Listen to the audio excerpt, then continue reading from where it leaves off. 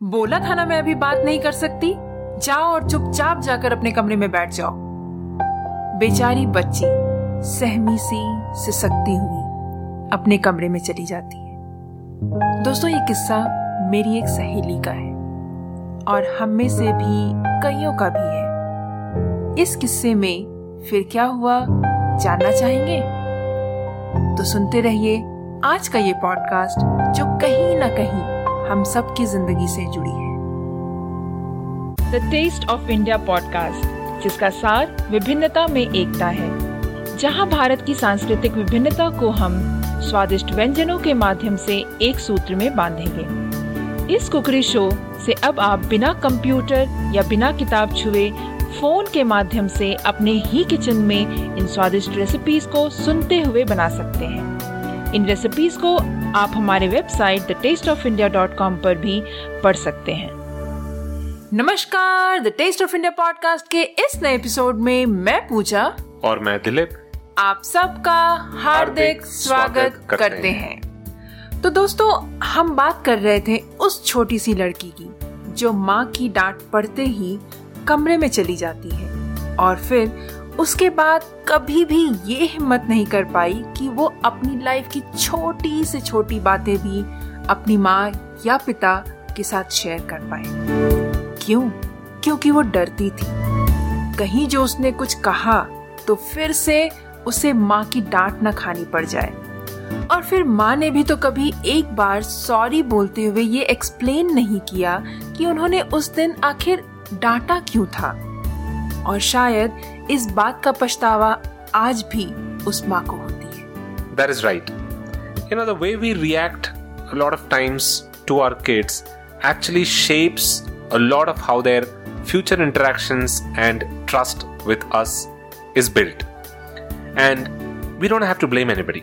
It is only us to blame if you find that our kids are not trusting us with something. और दिलीप, पता है आपको, जब मेरी फ्रेंड ने ये बात मुझसे बताया, मुझसे शेयर किया, तो मुझे अचानक से पता है किसकी याद आई? किसकी? आपको याद है हमारे पड़ोस में एक भैया है जो एक दिन हमारे घर पर आए और उन्होंने हमसे पूछा कि क्या मैं रियली अपने डॉटर के लिए या फिर आप अपने डॉटर के लिए क्या हम एक्चुअली में फ्रेंड हैं या माता पिता हैं? You know, a lot of the parents take pride in saying that they are friends to their kids.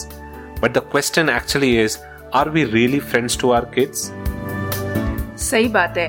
और वैसे भी हम कहते तो हैं कि हम फ्रेंड हैं, पर देखा जाए तो जब जरूरत पड़ती है तब हम फ्रेंड बन जाते हैं और जब जरूरत नहीं होती तो हम फ्रेंड नहीं बनते। और देखा जाए तो फ्रेंड का तो मतलब वही होता है ना कि जो डांटे ना और जो समझाए आपको, जो मतलब कुछ भी आप गलती करते हैं तो उसको आपको एक्सप्लेन करे कि क्यों करना चाहिए, नहीं करना चाहिए, वगैरह वगैरह, राइट? That is right.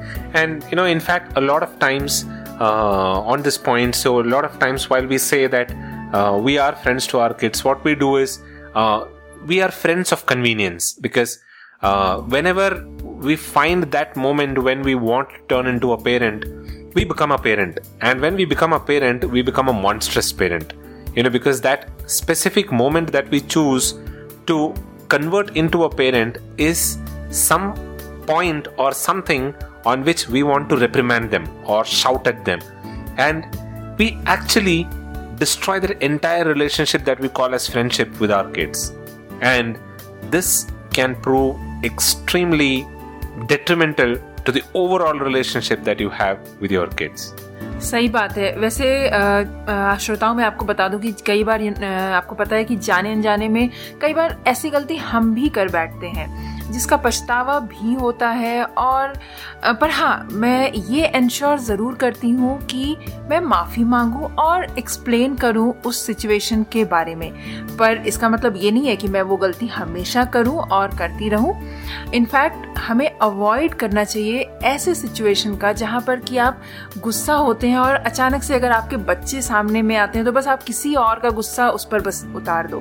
तो ऐसा बिल्कुल भी नहीं करना चाहिए। इससे आप अपने बच्चे के बीच का जो डिस्टेंस है वो आप बढ़ाते हैं खुद ही। That is right. a lot of times we make our kids the punching bags when we are extremely frustrated or irritated with something or maybe somebody else. We take out all of that frustration and irritation on our kids, which is not the right way to do it, which is not the right thing, in fact. And I completely understand. As parents, we all want our kids to follow the right path, do the right things. And our reason for reprimanding them or scolding them is actually to get that done. But there are a lot of other ways that we'll be able to do it. With each of those scolding or each of those beating that we otherwise do to our kids, we are actually leading them to a disaster. We are lowering their self-confidence, and it impacts the overall relationship between the parent and the kid in a huge way. In fact, I would recommend that we replace this technique with something like maybe an empathetic counseling or maybe a controlled reprimanding.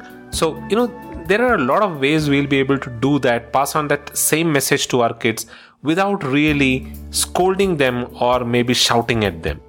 So I would recommend that we follow some of those techniques because it is very important that we build that relationship with our kids. सही बात है दिलीप, और वैसे भी ना जाने अनजाने में श्रोताओं हम भी कई बार ये गलती कर बैठते हैं और उसका पछतावा भी होता है. बट हाँ, मैं ये इंश्योर ज़रूर करती हूँ कि मैं ऐसा ये गलती दोबारा ना करूँ. वैसे यहाँ पर मैं एक बात ऐड करना चाहूँगी कि हमें एज अ पेरेंट एक बात तो गांठ बांध लेनी चाहिए कि ये बच्चे ना हमारी तरह नहीं है.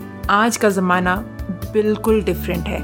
आज के ज़माने में अगर तो आप चाहते हैं कि आपके बच्चे आपको रिस्पेक्ट दें तो उसके लिए आपको आपके बच्चों को रिस्पेक्ट देना पड़ेगा. वो छोटे भले ही हैं बट उनको भी चाहे कितने भी छोटे क्यों ना हो, रिस्पेक्ट हर किसी की ज़रूरत होती है. आप उनको रिस्पेक्ट देंगे, आप उनकी नज़रों में बड़े होंगे और तभी वो आपको रिस्पेक्ट देंगे. तो इसलिए श्रोताओं, अगर आप चाहते हैं कि आपके और आपके बच्चे के बीच एक हेल्दी रिलेशनशिप होना, तो आप उस बच्चे को डांटने से पहले हमेशा बस ये सोच लें कि आप किस तरीके से उस सिचुएशन को टैकल कर सकते हैं, किस तरीके से उस बच्चे को समझा सकते हैं रादर देन उसको स्कोल्ड करने की बजाय. That is right. And in fact, when we are talking about respect, listeners, through this podcast, we just want to pass on a very small message. Now, like what Pooja said, things have changed, as in this era is of social media, is of the internet, and things are very fast here. And that is probably or possibly one of the reasons why the amount of child abuse has gone up. There is a lot of child abuse that is happening around us every moment, every day, every month. And if we want to prevent that, and if we want to ensure that our kids don't fall victim to that, it becomes important that we build a very healthy relationship with our kids so that they are sharing every moment of their life, everything that is happening in their life with us. It is important that they share it with us because only then we'll be able to prevent anything that is not right.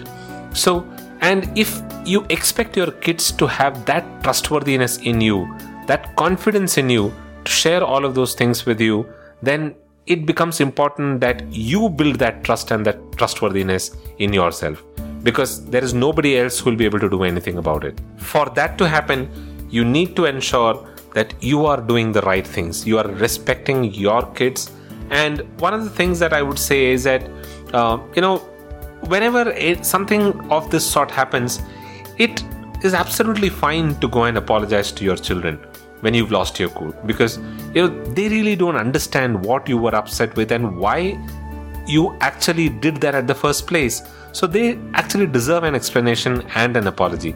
So don't feel shy about going and doing it. That will only increase the respect that they have in you. And it doesn't matter that they are small. All that it matters is that they are also human beings and they also have the same feelings as of you, and they also think the same way as you. So communicating with them is extremely important, and it becomes easier for them to talk to you if you ensure that that channel is open. सही बात है. वैसे दिलीप, आपको याद है हमने एक सदगुरु जी का वीडियो देखा था जिसमें कि सदगुरु ये कहते हैं कि एज अ माता पिता हम हमेशा ये कहते हैं अपने बच्चों को कि तुम ना ज़्यादा मत बोलो क्योंकि तुमसे ज़्यादा एक्सपीरियंस हमें है. तो सदगुरु जी क्या कहते हैं, आपको याद है? वो कहते हैं कि माता पिता ये कहते तो ज़रूर हैं, एक्सपीरियंस किस मामले में देखा जाए तो, राइट, आप कुछ साल पहले आए होते हो उस बच्चे के, बस यही एक्सपीरियंस होता है। अदरवाइज आज के डेट पे इस मॉडर्न ज़माने में मुझे लगता है कि माँ बाप से ज़्यादा आई थिंक बच्चों को पता होता है चीज़ों के बारे में। That is right. I completely agree. And a lot of times I see these wonder kids doing a lot of these things, and I'm sure their parent wouldn't even have expected or known, any of those things that their kids are doing. So that I completely understand that, and I agree. तो Dilip, I think हमने कुछ ज़्यादा ही ज्ञान वाली बातें कह दी है, and I hope कि हमारे श्रोताओं को हमारा आज का ये कॉन्वर्सेशन अच्छा लगा होगा। I'm sure you would have liked it. If you did, then please drop us a note about your feedback on thetasteofindia.com. Whatever it is that you want to talk to us, drop us a note on thetasteofindia.com, and we love to hear your thoughts about this conversation. Exactly. और आपको अगर कोई feedback भी देना हो हमें, तो हम बहुत खुश होंगे आपके फीडबैक को लेकर। So Pooja, then I think it's time for us to get on to today's recipe. Sure, Dilip. And what are we making today then? हाँ, आज तो हम एक बहुत ही यूनिक सा चीज़ बनाने जा रहे हैं श्रोताओं, और आज की रेसिपी जो है ना, उसका मेन इंग्रेडिएंट जो है वो है तेज पत्ता। हैरान हो गया ना सुनकर? तेज पत्ता, एक्चुअली ये तेज पत्ता जो आप सब्जियों में डालते हैं वैसा ड्राई वाला नहीं है, ये फ्रेश बे लीफ है जिससे हम इस रेसिपी को बनाएंगे। That is right. And listeners, if at any point during the method of preparation you feel a little confused about what is it that we're talking about or how to go about the process, I would recommend that you visit thetasteofindia.com. We've made some short videos to show you that entire procedure. So if you have any confusion, you can watch the videos on thetasteofindia.com. Exactly, सही कहा दिलीप ने श्रोताओं, क्योंकि ये थोड़ा सा confusing ज़रूर है, बताना भी और समझना भी। तो इसके लिए बस आप परेशान ना हो, हमारे thetasteofindia.com वेबसाइट पे विजिट करें और आपको इसकी जानकारी मिल जाएगी एग्जैक्टली कि कैसे हम इस रेसिपी को बनाते हैं। So on to the ingredients for the recipe. Right. तो श्रोताओं, आज की रेसिपी बनाने के लिए सिर्फ हमें 5 सामग्री की ज़रूरत है, और वो 5 सामग्रियां हैं। पहले हमें चाहिए होंगे चावल का आटा। चावल का आटा जो है श्रोताओं, हमें आप जनरली पुट्टू वगैरह जो बनाते हैं साउथ इंडिया में, तो उसका एक चावल का आटा मिलता है। जनरली वो आपको लोकल स्टोर में मिल जाएंगे, तो अगर आप उनको जाके बोलेंगे कि पुट्टू बनाने वाला चावल का आटा चाहिए तो वो दे देंगे। और अगर तो वो अवेलेबल नहीं है तो आप नॉर्मल चावल के आटे को भी यूज़ कर सकते हैं इस रेसिपी को बनाने के लिए। तो उसके लिए हमें चावल का आटा जो चाहिए होगा वो है 1 कप, और गुड़ जो है जैगरी पाउडर हमें 1 कप चाहिए होंगे।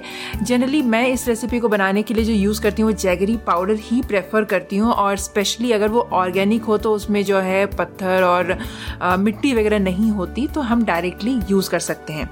बट अगर आपके पास ये अवेलेबल नहीं है तो आप नॉर्मल गुड़ भी यूज़ कर सकते हैं, बट उसे आपको गर्म पानी में, जैसे कि हम उसे बॉईल करते हैं, बॉईल करने के बाद यूज़ कर सकते हैं।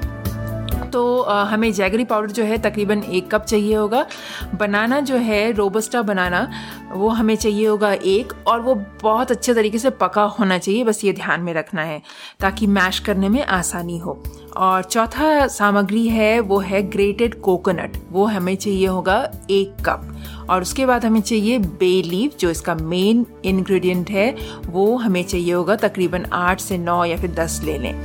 और श्रोताओं, एक और चीज़ मैं बताना चाहूँगी कि इस रेसिपी को बनाने के लिए, क्योंकि मैंने कहा कि बे लीफ की आवश्यकता है, तो आई एम नॉट श्योर कि आप जहाँ रहते हैं वहाँ ये चीज़ मिलेगा। फ्रेश बे लीफ मिलना थोड़ा ही क्यों बहुत मुश्किल होता है, बट अगर आपको मिलता है तो आप इस रेसिपी को ज़रूर ट्राई करें। बट अगर नहीं मिलता है तो आप ये कर सकते हैं कि आप केले का जो पत्ता मिलता है उसमें भी आप इस रेसिपी को बना सकते हैं, बट हालांकि वो टेस्ट नहीं आएगा जो टेस्ट बे लीफ, जो फ्रेश बे लीफ है, वो यूज़ करने से आता है। So on to the ingredients for this recipe. We will need roasted rice flour about 1 cup, jaggery powder. We prefer organic jaggery powder because that doesn't have all of the impurities in it. So jaggery powder about 1 cup, a well ripened banana about 1. Ensure that it is well ripened. 1 cup of grated coconut, and about 9 to 10 fresh bay leaves.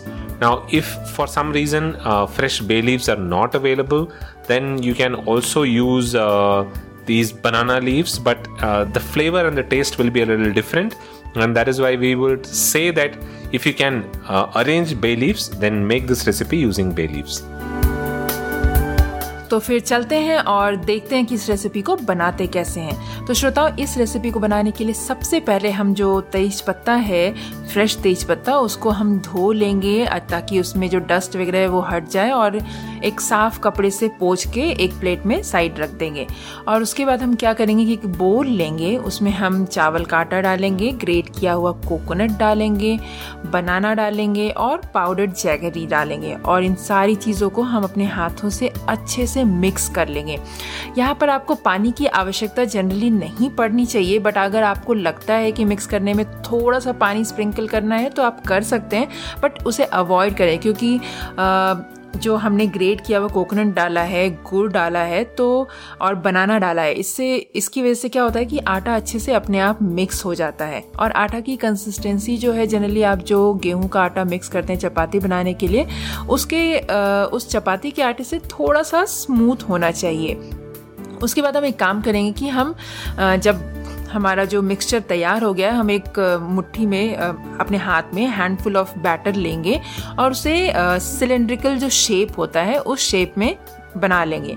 और उसके बाद हम तेजपत्ता लेंगे और तेजपत्ता के एक कॉर्नर यानी कि एज जो होता है वहाँ पर हम इसको एज से थोड़ा सा जगह छोड़कर रखेंगे, और उसके बाद उस एज को फोल्ड करेंगे उसके ऊपर, और फोल्ड करने के बाद फिर से एक सिलेंड्रिकल शेप वाला मिक्सचर जो है वो रखेंगे, और जो डंठल वाला साइड है उस तरफ को उठाएंगे और उससे हम रोल करके वो जो डंठल होता है उसको हम पिन कर देंगे।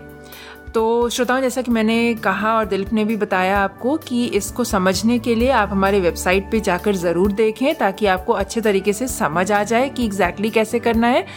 और उसके बाद हम क्या करेंगे कि इसी तरीके से हम इस सारे मिक्सचर को और तेज़पत्ता को यूज़ करके सारा बनाकर एक प्लेट में साइड में रख देंगे। और उसके बाद हम आपके पास अगर इडली स्टैंड है या फिर स्टीमर है तो इसमें पानी डालकर गर्म कर लें, और स्टीमर में हम इन सारे बनाए हुए जो इसको हम तेरली अप्पम कहते हैं, इसको हम डाल देंगे और उसके बाद ढक दें, और इसे हम स्टीम करेंगे तकरीबन 30 मिनट तक। और 30 मिनट के बाद जब ये हो जाएगा तब हम इसे प्लेट में निकाल लेंगे और इसको ठंडा होने के लिए छोड़ देंगे। इसे ठंडा होने के बाद आप खा सकते हैं, और चाहिए तो इसे आप गरम भी खा सकते हैं, बट ठंडा होने के बाद इसका स्वाद ज़्यादा अच्छा होता है तेरेली का। और खाने के लिए ऑफ कोर्स आपको पत्ता नहीं खाना है, इसमें आपको पत्ते के अंदर से जो है उसे निकालना है और उसके बाद उसे खाना है। पत्ता बेसिकली इसीलिए यूज़ करते हैं ताकि उसका सारा फ्लेवर जो है इस आटे के मिक्सचर में चला जाए और वो एक अच्छा सा फ्लेवर दे इस रेसिपी को। So the method of preparation for tereli appam is first of all you will want to wash the bay leaves to remove any dirt and then wipe it with a clean cloth and then set it aside. Then mix the rice flour, coconut, banana and the powdered jaggery to make a dough. Now here keep in mind that because we are using coconut and banana, there will be some amount of moisture or wateriness in the dough. So only if required then sprinkle a little water, but otherwise don't add water. You can just mix the batter. Just ensure that the batter is a little more smoother than that of the chapati dough consistency. So if the dough doesn't reach that consistency, then you can sprinkle a little water and mix the dough really well. Then take a handful of batter and make cylindrical shape using your hand as place it in the bay leaf. Now keep in mind what you need to do is from the tip of the bay leaf, leave about 2 inches and place this dough. Then pull the tip of the bay leaf and roll it over this dough that you placed or the batter that you placed so that it covers that batter. Then put another portion of the batter in the same way in a cylindrical shape on top of this folded leaf, and then pull the other side of the bay leaf and roll it over. So because there will be a small node towards the end, which is the twig towards the end of the bay leaf, what you can do is just use that twig to pin it, close it and lock this bay leaf, the batter inside the bay leaf. I know that it will be a little difficult for you to understand, and that is why we recommend going and watching the video on thetasteofindia.com. But because it's a pretty simple method, simple step. So once you've done all of that, repeat the procedure with the complete batter and place all of this prepared Terali appam in a steamer. Then steam it for about 30 minutes, and once it's steamed well, open and check if it is cooked. Once done, take it out in a plate and let it cool down. And once it's cooled down, it's ready to be served. So you don't need to eat the bay leaves. All that you do is open the bay leaves, take the cooked Terali from inside the bay leaves and eat that. We use these bay leaves because it provides a natural flavor to this batter that we are keeping inside it, and that's why there is a different taste to this Terali. That Terali is basically the name of the leaf in Malayalam, and appam is basically what we call the cooked portion that we have placed inside. So this appam has a very unique flavor and taste that is provided by the bay leaf or the Terali that we are using in this recipe, and that is primarily why we use this bay leaves in this recipe.